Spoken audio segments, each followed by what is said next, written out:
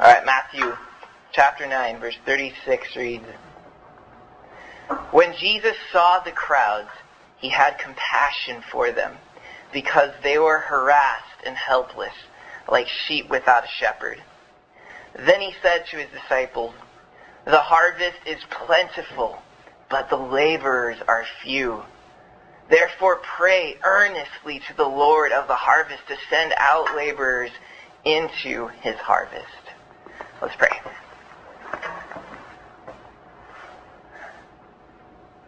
Oh, Father, we're so thankful for your providence.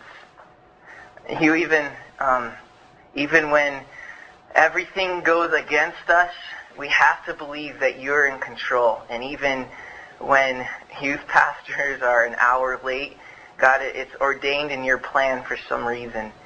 And Lord, we know that tonight you have something special. Father, we know that you bring death to people. You allow it to happen for your purposes, and it's beyond our understanding. That's why you're our Father in heaven. Your thoughts are higher than our thoughts. Your ways are higher than our ways. You're infinite. You're eternal. You're beyond comprehension. You're bigger than us, and you have global purposes that we will never see the glory of until we can actually surrender and say that you're sovereign and everything that you do is perfect and good. Lord, I pray tonight that you look upon this field, this body of believers. And God, we rejoice to know that many of us here are your wheat and we've been harvested into your house. But God, I fear that some are weeds and they have not been tugged by you. You have not pulled on their souls, and I pray you do so tonight. That you bring them into the harvest of your salvation. Father, I want to pray for the Christians in Asia. And we are so overjoyed to hear that thousands every day are coming to faith. Lord, your kingdom is growing there. And yet, Lord, amidst the persecution they endure, they still grow. So we pray for their endurance and their strength to uphold your name even in hardship. Lord, for the laborers there to be strong and to be bold. God, we pray next for Europe, and especially for places like England and Germany where the gospel once flourished, but now it seems so dead, where cathedrals turn into pubs and bars. Lord, God, I pray for your laborers out there, that they would be given strength to plow over that cement, over that concrete. Lord, raise a harvest in Europe. And in Africa, send laborers there to meet the needs of those people, both physically and spiritually. And Father, too, for the Americas, that there would be genuine, heartfelt revival. We pray these things, Lord, ultimately that your kingdom expands and that your kingdom grows and your kingdom is glorified. In the precious name of Jesus, amen. This passage of Scripture, I by no means was rash to go to. It came through a lot of reflection, a lot of meditation, a lot of prayer. The subject of this text and what I want to present tonight, it's been cultivated very prayerfully. And it started when I received the disturbing, troubling news that sobered me upright. And it made me face reality in a way that I've neglected for quite a while. And it really revealed something ugly in my heart, and I hated to see it. It happened, as I kind of foreshadowed before we started, with a girl named Nicole Davenport. She's my age, roughly, and she was just driving her car, her normal routes for work, and she was at an intersection in Lake Forest. Her left turn arrow turned green, so she started to make a left turn. Meanwhile, a truck just speeding a little bit over the speed limit, and the driver was texting, did not see that his light turned red. He ran through it and plowed her car passenger side, and she was killed instantly. They took her to the hospital, and there she was pronounced dead. And this totally stirred me. It totally moved me, because this girl was someone whom I worked with every single day. I saw her face to face. I worked side by side. Yes, she was with a different company, but we held the same position at the same courthouse. And I watched what made her smile, what made her frustrated. I listened to her laugh every day. She worked with her siblings, which made it even more expressive to see her love for her siblings and their love for her. And she had this infectious, wild, spontaneous laugh that always cheered everyone up. And you see her under the trial of work, under the leisure of just hanging out when there was not much to do. You get close to these people. You learn their smells. I could tell when she just had a break because she would trail in a cigarette smoke. And you see their personality, their character, the things they live for, the things they can care less about. You hear them share things from excitement about their weekend and then mumble and grumble about the job and share those experiences and watch them talk to other people because of the nature of our job. There's a lot of conversing at a courthouse. And though I never knew her in a personal friendship sense, I knew her in that sense that I saw her every day and was close to her, and she became a real person in my mind. And yet, this news of her death, just for whatever reason, slammed me. People in my family have died, older people. I've heard of people dying, and it's nothing new to me, the news. But it's never moved my heart and sunk my spirit so severely as this one did. And I sat there and reflected, why is this? Why am I so shocked about this story? Is it because she was so young and taken so unexpectedly? Perhaps. Is it because I saw her day in and day out, and it's hard to have that concept of such consistency just being completely removed? Maybe. Maybe it's because I could picture her personality and just the tragedy of what happened. I don't know. But I think perhaps maybe one of the most stirring things is that for the first time when I thought of death, I sat there and believed in and imagined and contemplated and meditated upon the reality that there is a hell, and I don't know whether she's there or not, but just the thought of what if she's there, what is she going through this second?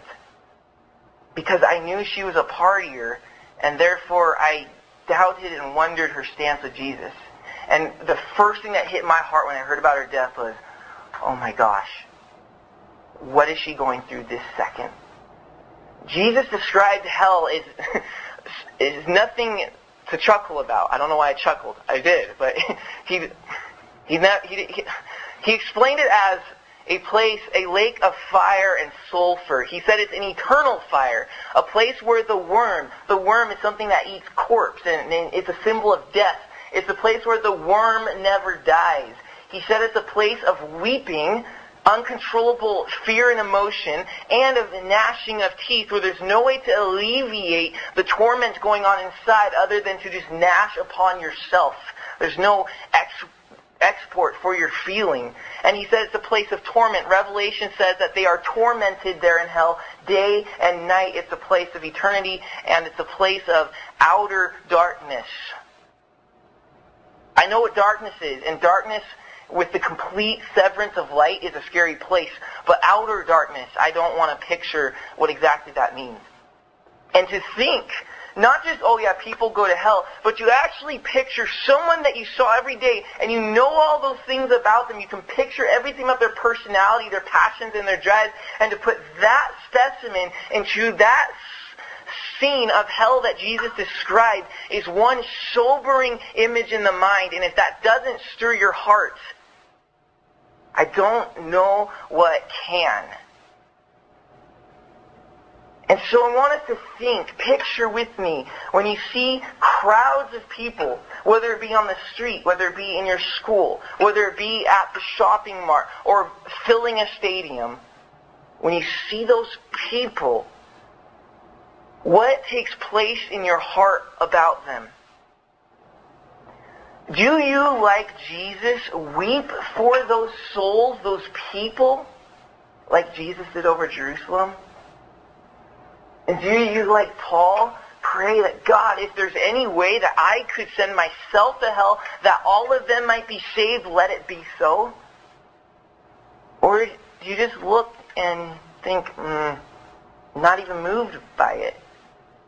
Is your heart as unmovable as a mountain, as cold as a glacier, as hard as a stone? These are the things I was faced with in my own heart upon reflecting of this tragic death. Because how often did I talk to her in that real sense of the things of salvation? When I say I don't know if she's in hell or not, that's because I didn't know where she was with Jesus. Why? I didn't pursue finding out who she is inside spiritually enough to know where she was with Jesus. And it just rocks me to think that I could view someone every single day and that sometimes be stuck in line next to someone and not even be moved enough to find out about them. We just move on in our own life like a horse with blinders, just looking at my needs and my desires and my goals and ambitions and needs and wants, and we just move in that straight line. And if anybody dare transgresses that line, we're frustrated, we're irritated. We want to just get away if we can. Why is that? In Matthew 9, verse 36 through 38, we're going to observe two portions. The first is how Jesus saw, how he saw the crowds. Then I want to look at how what he wants us to do about those crowds. How he saw them, and in light of that, what he wants us to do about them. So, let's look at verse 36. When Jesus saw the crowds, he had compassion for them. Jesus looked at the crowds with sympathetic compassion. Sympathetic compassion. Please notice that it does not say, when he saw the crowds, he had condemnation against them. Oh, far from condemnation. Yet how wicked my eye, how depraved our nature is that we can so often look upon misery, look upon situations and someone's suffering, and rather than be moved with sympathy and compassion, we can actually be moved with searing condemnation against them. Think about it. Think about it. How often do you look at a homeless person and think, you probably wouldn't be there if you weren't a drunk? Or if you knew how to finance your finances a little better. Or you look at people suffering under the by effects of drugs and alcohol and you say, it's what you get. You know, we warned you about drugs and alcohol. But is this the heart of Jesus? To look upon people's misery and say, well, that's what happens when? Condemning them. Oh, far from it. Our Lord had compassion. And to put this in such stirring, I was appalled when I read this. When I heard the news, I had to go on ocregister.com, the newspaper for Orange County, and find the article, and I read it, and there were several blogs, some of whom I identified. I know who wrote those blogs. It was such an intricate family that knew this girl, and one of them absolutely abhorred me. It's from blogger Stan483. Listen to the condemning words that he has for Nicole. Well, if you search Nicole Davenport at the Superior Court records site above, you see she has a history of speeding over 65 miles an hour, no insurance or registration, driving over divided highways, and more. Sounds like a reckless, irresponsible person to me. And it's a good thing she's off the road. Doesn't matter all this fluff you're all saying about how she's a nice coworker, etc., etc. She was a danger on the road. Oh my gosh. Is that not the most pathetic, hard-hearted thing you've ever heard? Did you hear that? He said, it's a good thing she is off the road. And you have family members writing condolences and grieving over this article, and you have some nincompoop come in with condemnation saying, well, it's because of her recklessness this happened and she deserves it. Oh, I'm so thankful that Jesus has never looked at us and said, you deserve it, bud. It's too bad. I would have compassion if you only tried harder. Jesus never condemns the crowds. moved with compassion, just like in Luke 9, when there was him and the disciples ran into a funeral procession. There was a widow grieving over her little boy whom had died. And Jesus came up, touched the widow and said, "Weep not," and then opened the coffin and rose the boy from the dead. And all were marvelously amazed. But what strikes me about that is Jesus didn't look at that situation and said, "You know, widow, had you remarried, this boy may not have died. You stretched yourself too thin. It's a shame you lived that way." Or had you fed him more adequately or dressed him more properly, he wouldn't have gotten sick and died. None of these are the responses to Jesus. He didn't look at misery and say, "This is why." He looked at misery and said, "Oh, my heart wants to cry in your place." He had compassion for these people. Notice, neither does it say that when he had when he saw the crowds, he had frustration with them. No, far from frustration. But yet you and I, oh, how frustrated we get when people don't live the gospel, or they're living in sin and they're stuck by it, and they start crying to us like, "I just want my life to be better. Show me something." And we try to show them Jesus. We try to show them the way, and they kind of get it, but then they just, like a dog going back to vomit, they go right back to their sin. And how often that can frustrate us inside. And we look at them and think, "Just get it together. And I kind of don't feel bad that you got drunk again. I told you not to go to the party." But Jesus wasn't frustrated with them. He had compassion for them. Like in Matthew 14, when John the Baptist, the good friend and cousin of Jesus, died, he was heartbroken. And he and the disciples needed a place of solitude just to reflect. So they get in the boat, they go across the Sea of Galilee. And would you believe that on the other side, on the shore awaiting them, Jesus finds a multitude, a crowd of people, sick, dying, hungry, desperate people, all needing him? Well, when the disciples saw it, they looked at their watches and said, "Jesus, it's about supper time. Maybe we should send them away." They're frustrated with the situation. "We came here for solitude and they're in my way." But Jesus, it says, was moved with compassion for them, and he healed their sick. Far from condemnation, from frustration, he had compassion for these people. Notice it also doesn't say that when he saw the crowds, he was moved with irritation with them. No irritation here. Jesus wasn't bothered by them. He didn't find them as a pest, as something intruding his plan.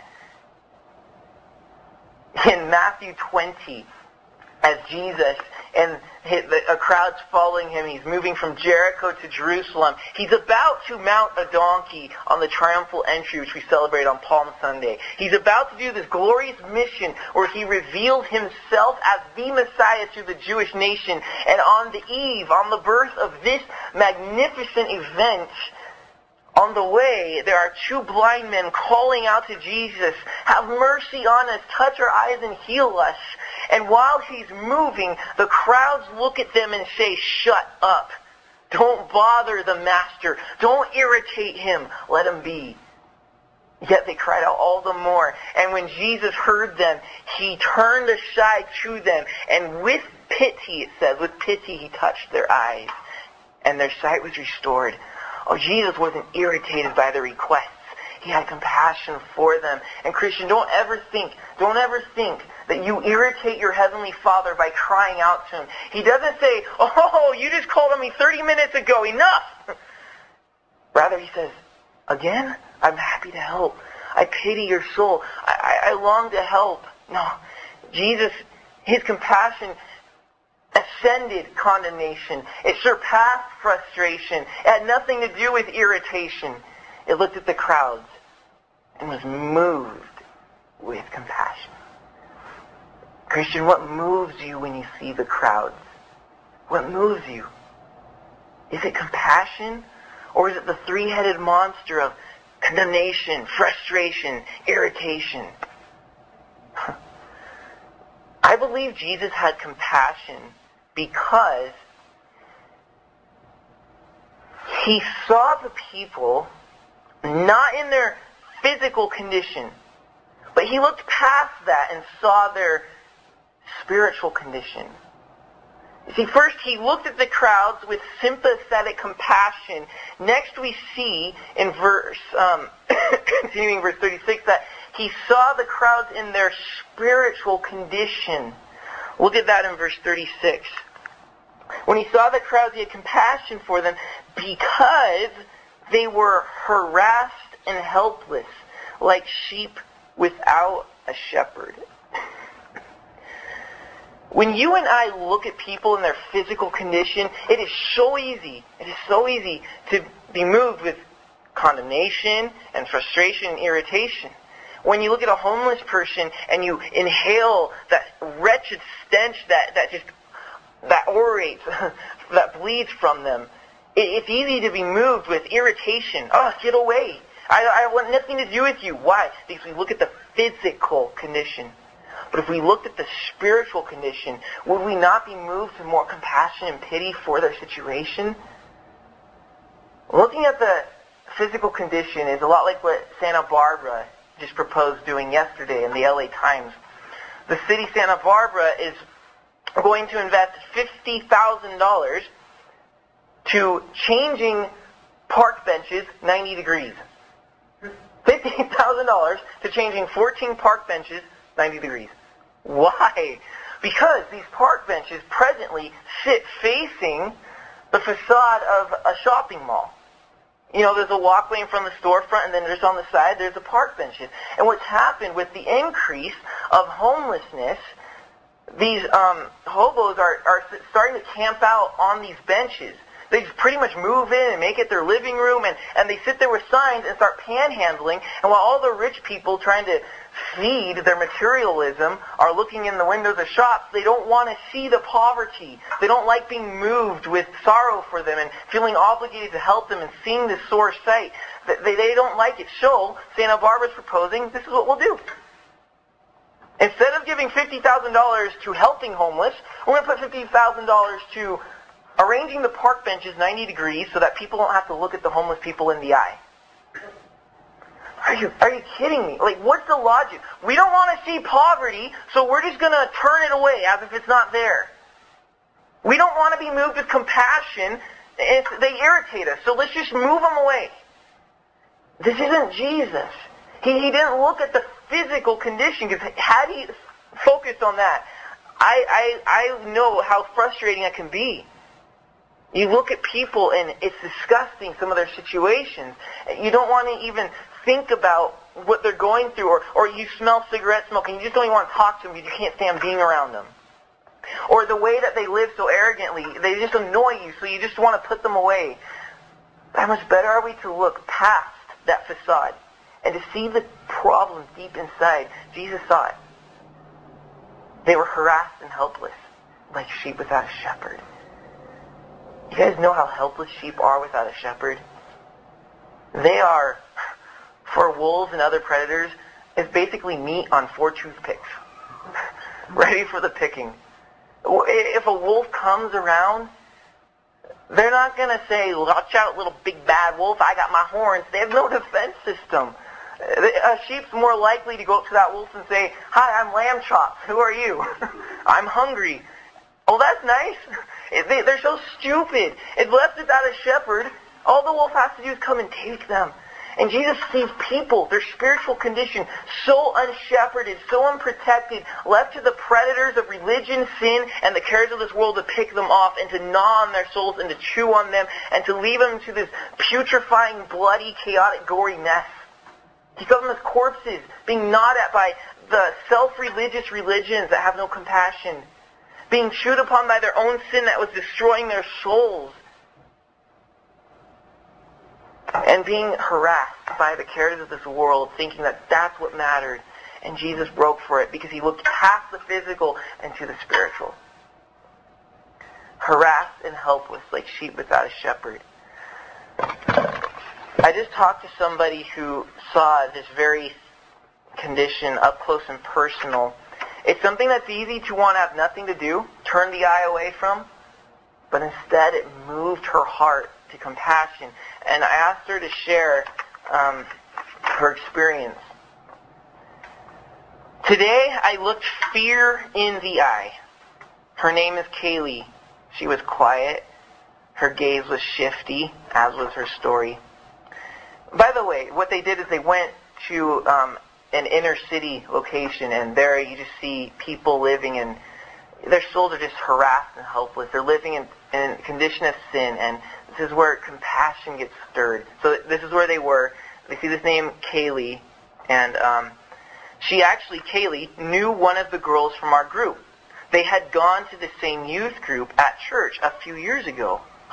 It's amazing, God's providence. Kaylee pulled this girl aside and told her how she felt so uncomfortable with the crowd that she was with. She told her that she once met a guy online, bought him a plane ticket to come here from Michigan.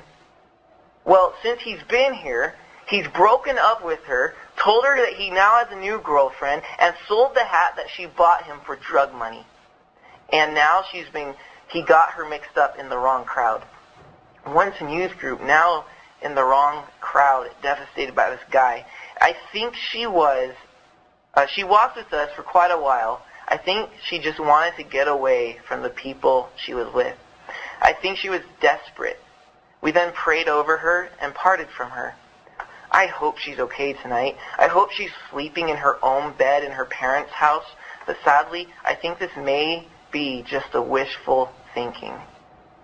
She roams the streets with this group of drug addicts.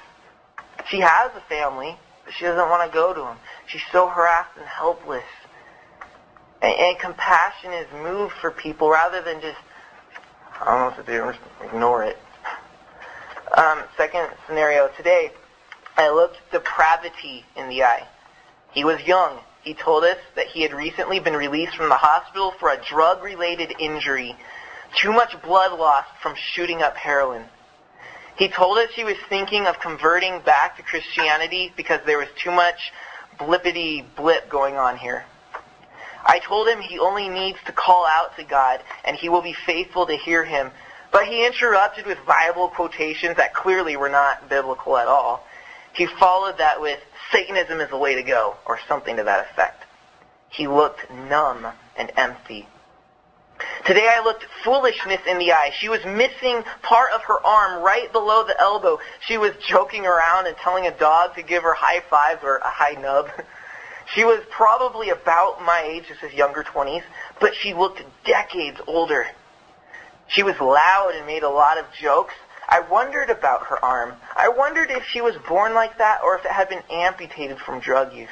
I wondered about her family. Did they know about her arm if it was amputated? Did they know where she was? Was she afraid to go home because she didn't want them to see it? I was sorry for her. I wanted to imagine her as something different, something joyful, laughing with her friends and not at her own expense.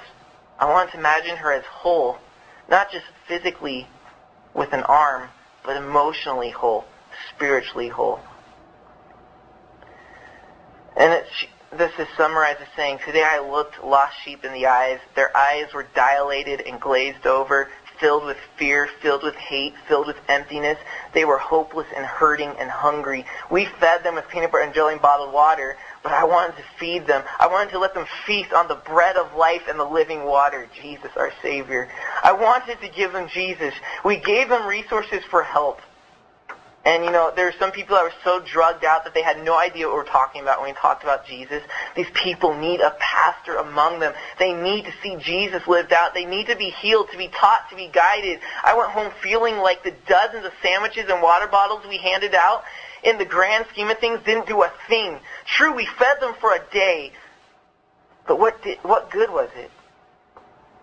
We gave them a sandwich when all they needed was a Savior. Jesus saw these crowds, sheep without a shepherd, harassed and helpless. If we look past the physical condition, that depravity, that foolishness, that poverty, then we won't be condemning. We won't be frustrated. We won't be irritated. Instead, we'll be moved like Jesus with compassion, sympathetic compassion, because we see their spiritual condition. That's how Jesus sees crowds. That's how he sees people. What does he want us to do about it? In verse 37. And then he said to his disciples, the harvest is plentiful, but the laborers are few. Therefore pray earnestly to the Lord of the harvest to send out laborers into his harvest. I could just see him looking at these crowds and pointing to them with his disciples. Look, disciples, you see them. Look at all of them. Look them in the face. Look them in the eye. Look past their misery. What you see there represented is a soul. Yes, a real soul with a real destiny to either heaven or hell, right there represented in those people. Do you see those souls? Oh, disciples, that harvest is plentiful. It's just like waiting to be gathered into my Father's house. When are we going to tap into those resources? When are we going to see those people not as problems but as souls and reach for them? And he says to the disciples, it's plentiful, surely it's plentiful. And it is, as confirmed by my brother and his friend who went on a missionary trip to Nepal a couple years ago. They were, Nepal's around India, and at one point they went hiking through the Himalayas where there are tribes that never heard the gospel ever. Nothing. And so little do they know the gospel. It was to this extent that they relate the story as they were hiking with their translator and their guide. They heard the guide ask one of the villagers, do you know Jesus? And the villager looked up, furrowed his brow, thought, and then lighted up and said, I think he lives in the next town. And that is somewhat humorous. But what's tragic about it is that it's 100% true. Not just for that village, but it is estimated that there are 1.5 billion people on this planet that have not even once heard the gospel. Don't even know Jesus, who he is, what he's done. Not even heard the name. 1.5 billion. Oh, that harvest is plentiful. But the problem is the laborers are few, disciples. They're few. Look at them. But you have to think, had Jesus said free iPhone 4s, the lines would have amassed, just like they did the day iPhone 4 was released. Did you hear about that? How crazy it was? That Apple got so many pre-orders that they had to stop letting people pre-order. They had more pre-orders than they actually had iPhones. And people were camping out in front of the Apple store just to get there before they sold out of the in-stock phones. Days in advance, camping out. And I saw on YouTube in San Francisco at one Apple store, a line of people on the day it was opened and released, just around, hundreds around this block, just to have the iPhone. The day it was released, I was thinking, can't you wait a month? Is it that important? Oh, but when Jesus calls for laborers into that harvest, 3, 4, 5 trickle forward and say, here I am, Lord. It is such a great harvest. There's so few laborers. So what does Jesus tell us to do? His commission to us. He commissions Christians to pray for laborers. To pray for laborers. Pray earnestly to the Lord to send out laborers into his harvest. Pray? Jesus. You got to be kidding me. The harvest is this great. The laborers are this few.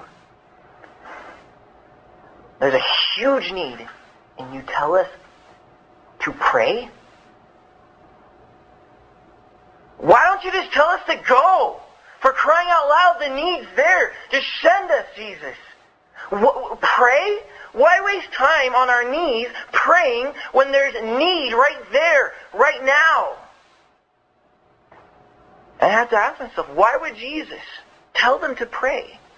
Especially when later in Matthew 28, you know the passage well, he will later tell them, go into all the nations and make disciples of me.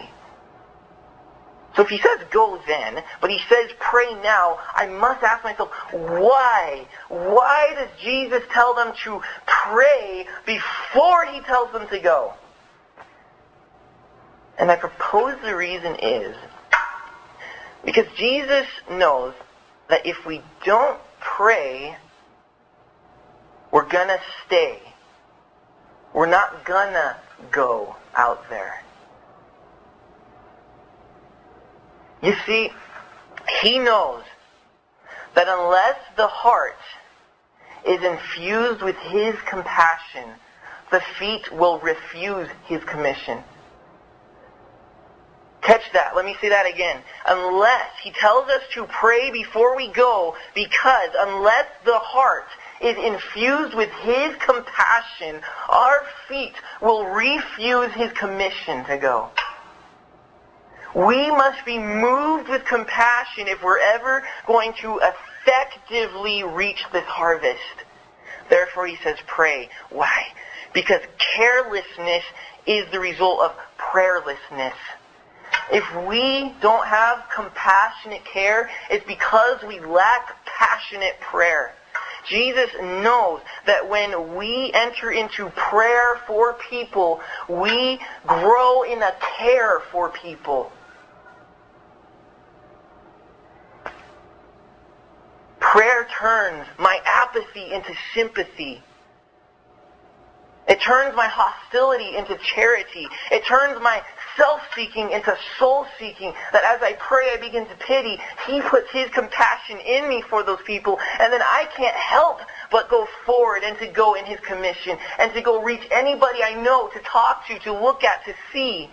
That's why he tells us, pray before you go, because I want to infuse your heart with my compassion, that your feet cannot at all refuse my commission, that you can't help but go, and nothing in the world will hold you back. That's why he tells us to pray. He commissions us to pray for laborers. I know why now, through that reflection in my heart, through the Lord rebuking me through his scriptures, I know why the death of Nicole Davenport rocked my heart. I know why. It's because I never cared enough about her while she lived to go out of my way to simply find out where she is with the Lord. No. I understand. Some of us just aren't that aggressive and outgoing, and I'm in that category. I'm one of the most introverted people you'll meet. Yeah, I know it doesn't sound like it when you put a Bible in front of me, but trust me, I'm a little bit social awkward. I'm introverted, and I wasn't one just to go out of my way and talk to her. But you see, she once was talking to me when I was new. And then she found out I was a Christian. Problem number one. Problem number two, and even worse, she found out I was a pastor. And it's the funniest thing. I don't know if it's really funny. It's kind of tragic, really. That when people find out you're a pastor, and they like the party scene and all that stuff, they want nothing to do with you. And our interests were far apart. We had no mutual interest. And okay, so that's excusable why I wasn't personally close and wasn't necessarily a friend. But why does that excuse the fact that I never, while stuck and forced to sit next to her in line, rather than reading a book, didn't choose to read her heart and just to know a little bit through small talk about her, just to find out where she is with the Lord? Why didn't I take the effort to, on my knees and in my room, pray for her? The answer is because I flat out did not have the compassion of Jesus for people. I didn't see her and meditate and think about the fact that she's a soul until she died. And then the Lord showed me, Brandon, you only now realize that she's dead, how much you really did care, but you never took the time or the effort to really care, to really show that love. And look, I understand there's going to be hard connections with people, but all Jesus is asking right here is that you pray. You pray for this harvest. You pray for laborers to be sent. Can't we at least pray for people? He said to pray earnestly, which means don't just pray some blanket cover prayer like, Lord, all the people at RIM, yeah, they need you. All right, amen. That's just praying. And that's fine. It's better than nothing. But he said pray earnestly. Oh, that we pray passionately. Oh, Lord, save them. But then sometimes our passion can kind of go, and they hurt my feelings about, they're mean towards you, Lord. Crush their teeth in their mouth and let them see your truth. Well, let's define passion here. Pray passionately, yes, but even greater, pray compassionately. Pray compassionately. Bring their soul before the throne of the Savior and say, Jesus, this person is like a sheep without a shepherd. I know they're harassed. They're helpless. I have seen their spiritual condition and my heart breaks for them. Will you please move on their behalf and touch their heart and bring your spirit, life-giving spirit, into their being? That's compassionate prayer. Jesus commissions us to pray in compassionate prayer. Labor, Christian, is not natural. It takes work. But Jesus wants us to labor in compassionate prayer for people. So I'm going to close. There's 5 ways we can labor in compassionate prayer.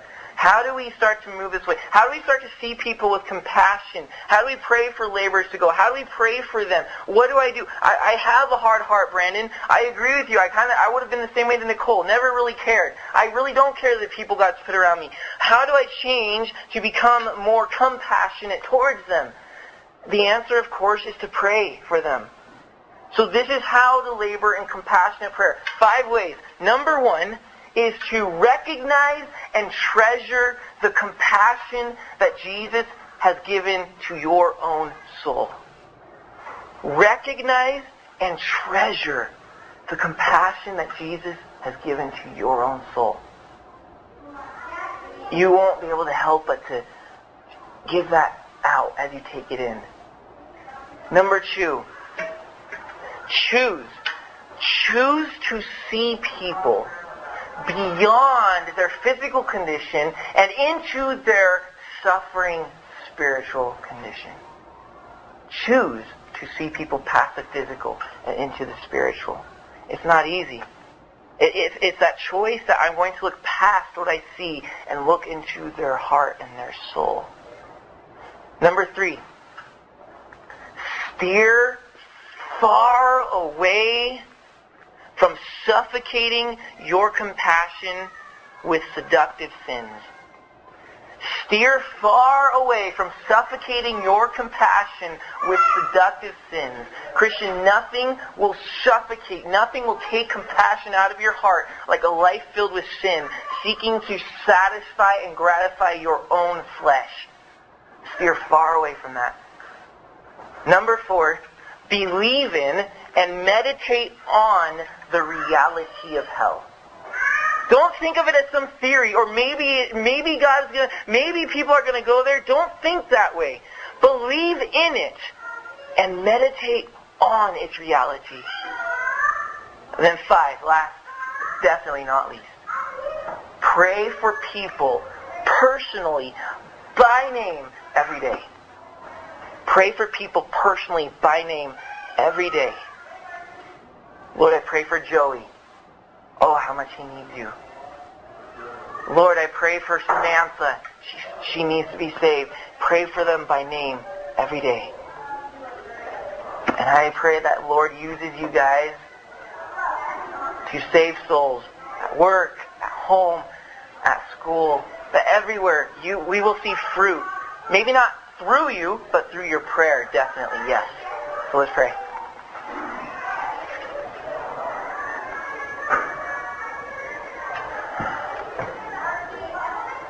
Father, we need compassion. It's our nature to be frustrated and to be condemning and to be irritated with the crowds of people. But teach us, Father, teach us to look past the physical and to see a soul, a helpless and harassed lamb without a shepherd condition people are in. God, give us compassion. Make it our habit and our desire to pray every day for people, that you might move our hearts into your harvest. And just for this last minute, I ask you guys right now, start naming, bring names to the throne of God even now.